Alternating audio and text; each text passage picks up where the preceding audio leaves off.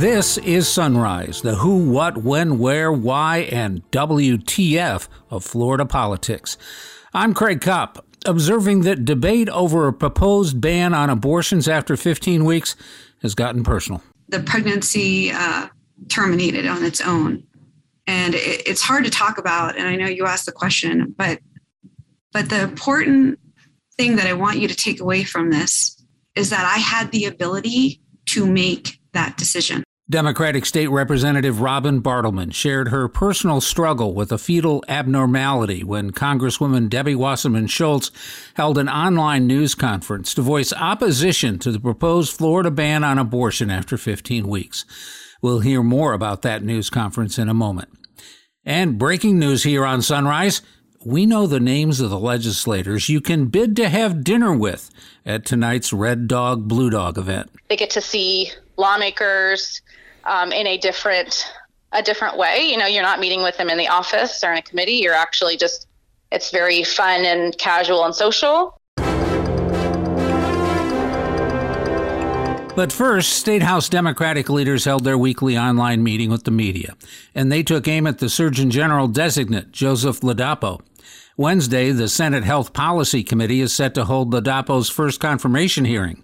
House Minority Leader Evan Jenny says he's got some questions. What I would like to see personally, and I think what a lot of my colleagues would like to see, is a fleshing out of his actual expertise dealing with medical emergencies like we currently find ourselves in. As I read through the potential Surgeon General's CV, he's done some great work. Unfortunately, it deals with obesity. Obesity is a real problem in this country, and I'm not going to make light of it. But we're dealing with a pandemic right now that has nothing to do with obesity. So I would definitely want to hear more about why he feels that good work, please don't misunderstand me, good work that he's done in the field of obesity, how that translates to COVID. Where are his bona fides on that? Because reading through his CV, they're just not there. And it is what it is. This is a political pick. The Surgeon General in the state of Florida the decision is being based purely on politics and nothing to do with actual science and medical sciences. So the House Democrats' policy chair, Fentrice Driscoll, says she hopes there are some questions about what she called the Surgeon General's COVID-19 theories. We saw the kerfuffle between Dr. Ladapo and Senator Tina Polsky, where he refused to wear a mask in her office while she was seeking treatment for a life-threatening illness of her own. So it's going to be interesting to see whether or not the governor's office has moved things over with the Senate or if there are any questions asked about that. But I think if our colleagues can keep it fact-based, I think that's more than enough fodder to try to evaluate whether Dr. Ladapo is fit to hold this office. Senate President Wilton Simpson condemned Ladapo for his actions and comments in the Polsky incident twice. The House Redistricting Committee has a hearing Wednesday and a new map of congressional districts is dropped. Both Jenny and Driscoll have concerns about minorities and how they're fitting into this map making. We have concerns that minority representation, the Voting Rights Act are not being adhered to, and some of this could result in less participation of minorities. That is something that this caucus, that all of us in this caucus, it's rare, and you guys have known me long enough, I don't like speaking for other people, but that's just something that our caucus cannot abide. We are going to do everything we can and keep it constitutional and make sure that those communities have their voices represented in the halls of government, whether that's the Senate, the House, or in D.C. in Congress. So we are concerned, and look, I don't think I'm letting the cat out of the bag here. We will raise those points as these bills move through the process. What bugs Driscoll is not getting the data behind the mapping. We had our House redistricting subcommittee meeting on Friday, and you probably are referring to, I know some of our members were asking, trying to get answers from committee staff, given the growth in Black and Latino populations, it has resulted in the creation of more districts where people of color have a fair chance of being elected. And unfortunately, we weren't able to get those answers. So we're just at the point where we've had that House map drop last week. We've already had one committee hearing, and we're trying feverishly to get the information that we need to try to understand whether the Black and Latino voting power are being diluted, because there are some arguments that it is. So we really need more information and data to try to understand how staff drafted the maps. I know that committee staff during the redistricting subcommittee hearing were saying that they made sure they complied with the law, they used certain data, but we just don't know what that data is. And if you look at just the raw numbers in terms of population growth, we have to continue to ask those questions about whether or not there should be more minority access seats. Voting was on the minds of Democrats who gathered with Congresswoman Lois Frankel for a Zoom news conference to talk about the importance not only of the stalled voting rights legislation in Congress, but about Florida bills to protect the vote. It's interesting. This 2020 election, despite the fact that election officials of both parties all over this country declared the 2020 election to be fair, and even our Attorney General at that time, Bill Barr, said there was no fraud. Republican legislatures all over this country, including here in Florida, have put into effect laws that we think endanger the right to vote. One of those Florida laws was Senate Bill 90, put into effect last year, which put restrictions on vote by mail. State Senator Tina Polsky is sponsoring legislation this session that would pull back those restrictions. We believe that these were unnecessary changes that were made to the law. What really happened from a political standpoint is that for the first time, the Democrats outvoted the Republicans in vote by mail. And so as a result, the initial bill was to make someone register for vote by mail every single year. That was ultimately changed to now every 2 years, but it used to be every 4 years. And that was fine when the Republicans were voting more in vote by mail. And now the Democrats they wanted to make it much more difficult, create a barrier as much as they can. The internet was buzzing yesterday with Democrats holding Zoom news conferences. Congresswoman Debbie Wasserman Schultz was joined by a number of Florida legislators to talk about a House bill moving through the legislature that would ban abortions after 15 weeks of pregnancy. It was there that State Representative Robin Bartleman told her personal story of dealing with a fetal abnormality in a pregnancy of her own. We found out that the fetus was abnormal through an ultrasound. And we just went weeks upon weeks of trying to figure out what to do. And it was incredibly difficult because I was a special education teacher. I knew the challenges, I knew the issues, and we were almost at the limit and the time frame, and the pregnancy terminated on its own. And it's hard to talk about, and I know you asked the question, but the important thing that I want you to take away from this is that I had the ability to make that decision. I had the ability to weigh the pros and cons, the impact on my family, the impact on my older daughter, Emma. And I was able to deliberate again with just my husband, my doctor, and my God, not the Florida legislature. And this bill is going to take away a woman's right to make those choices. And that's why it's really important with the arbitrary 15 weeks. We should not be restricting it at all. At any point in the pregnancy, you can find out something is seriously, seriously wrong.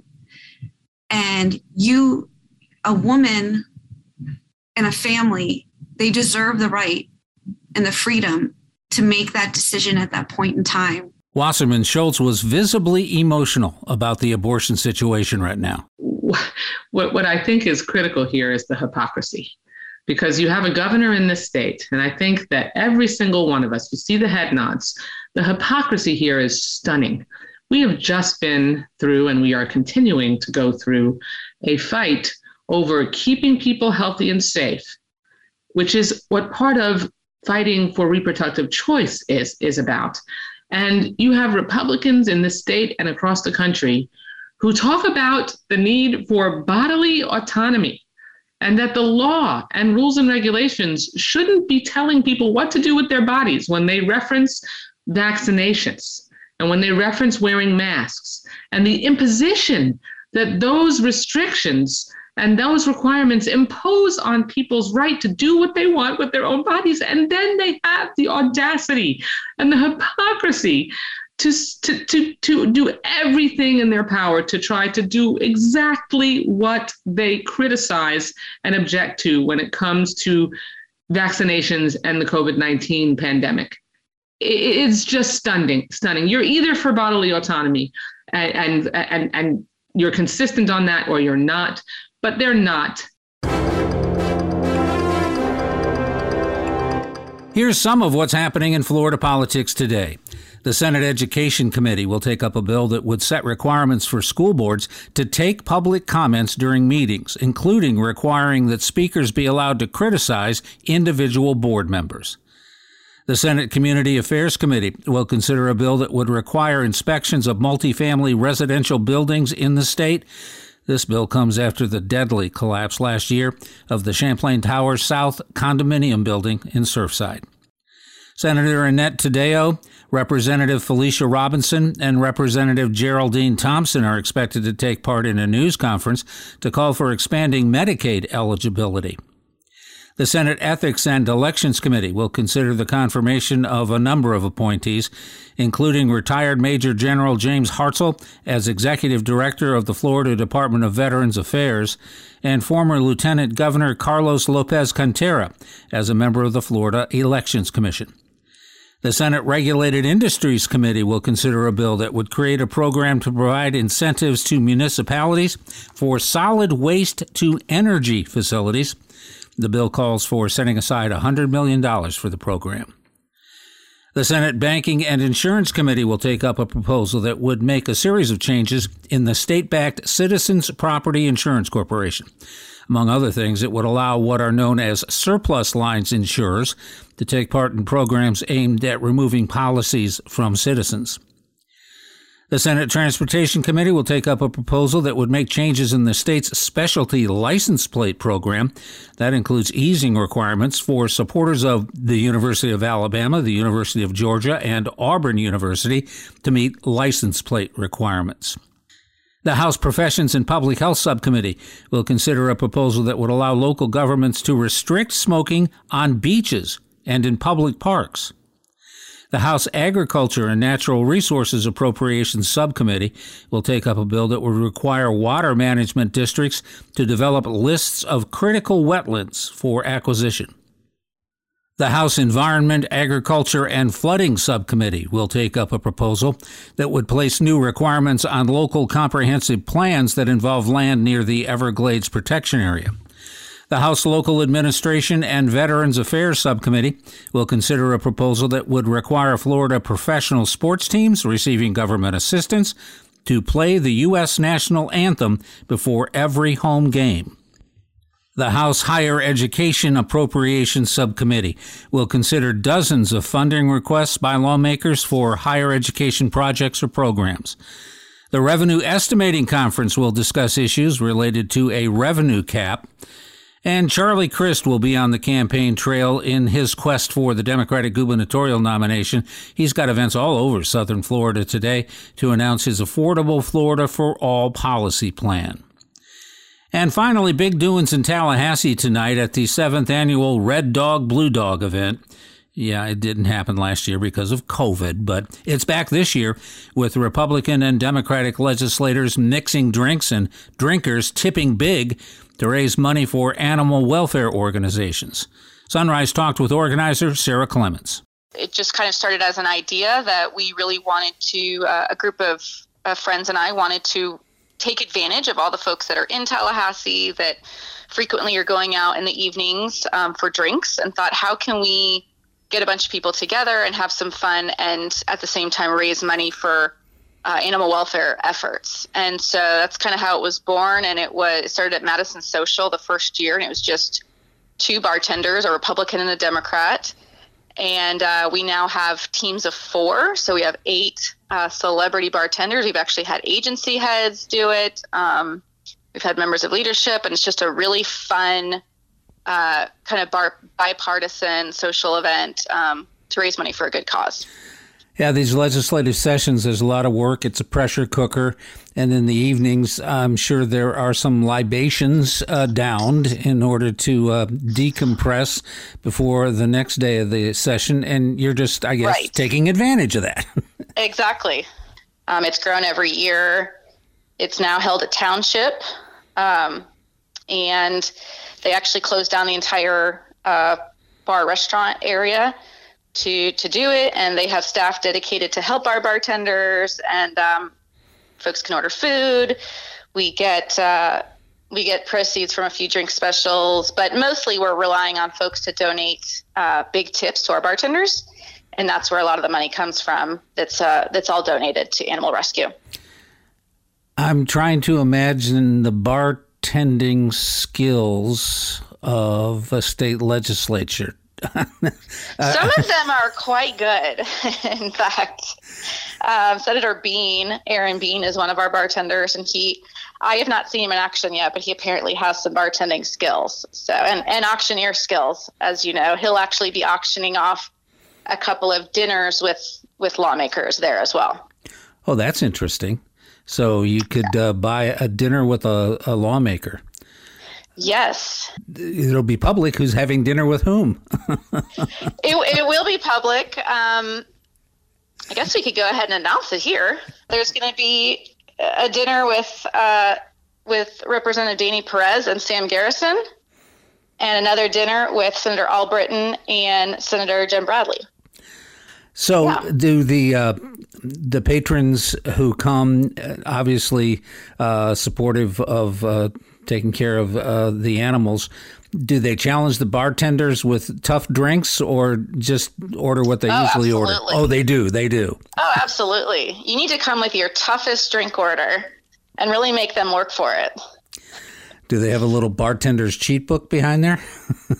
Well, that's why I said they have dedicated staff. So if they get into trouble, we'll still make sure your drink gets made right. Okay, that's good to know. So how much money have you been able to raise? So the money goes actually to 3 organizations, the Humane Society, Leon County Humane Society, the Animal Shelter Foundation, and Last Hope Rescue, which are all locally based. And it's grown every year. Last year, we raised about $9,600. This year, I know we'll surpass that just with the amount we've raised in sponsorships. And again, having the auction this year, we're really hoping to knock that out of the park and raise a lot more than in the past. Why do you think this has taken off and become a yearly event? I mean, it started out, sounds like fun. A couple of legislators, they mix up some drinks, people donate a decent-sized tip, and you raise a little money. But it seems to be kind of a big deal during session now. Yeah, I think it's kind of a combo of things. I mean, for one, everyone's going out and drinking, but people are going out and having a cocktail with a small group of friends. And if everyone knows we're going to be at the same place, I think it's just, well, I'm just going to go there and I'll get to see people I know. They get to see lawmakers in a different way. You know, you're not meeting with them in the office or in a committee. You're actually just, it's very fun and casual and social. And you get to show them that you support them, but there's no, we're not violating any campaign laws or anything like that, but you just get to kind of show your support and for a good cause. And I just think it's kind of fun to cheer on the Republicans, the Democrats. People are always talking about how partisan things have become. And it's just, this is a fun event where you can cheer on your team, but really it's all for a good cause. This takes a bit of your time during the session to put something like this together. I think you're probably going to have to buy a couple of drinks.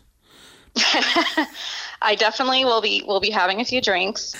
Sarah Clements, I appreciate the time. Have a great time tonight at the Red Dog, Blue Dog, and raise lots of money. Thank you so much.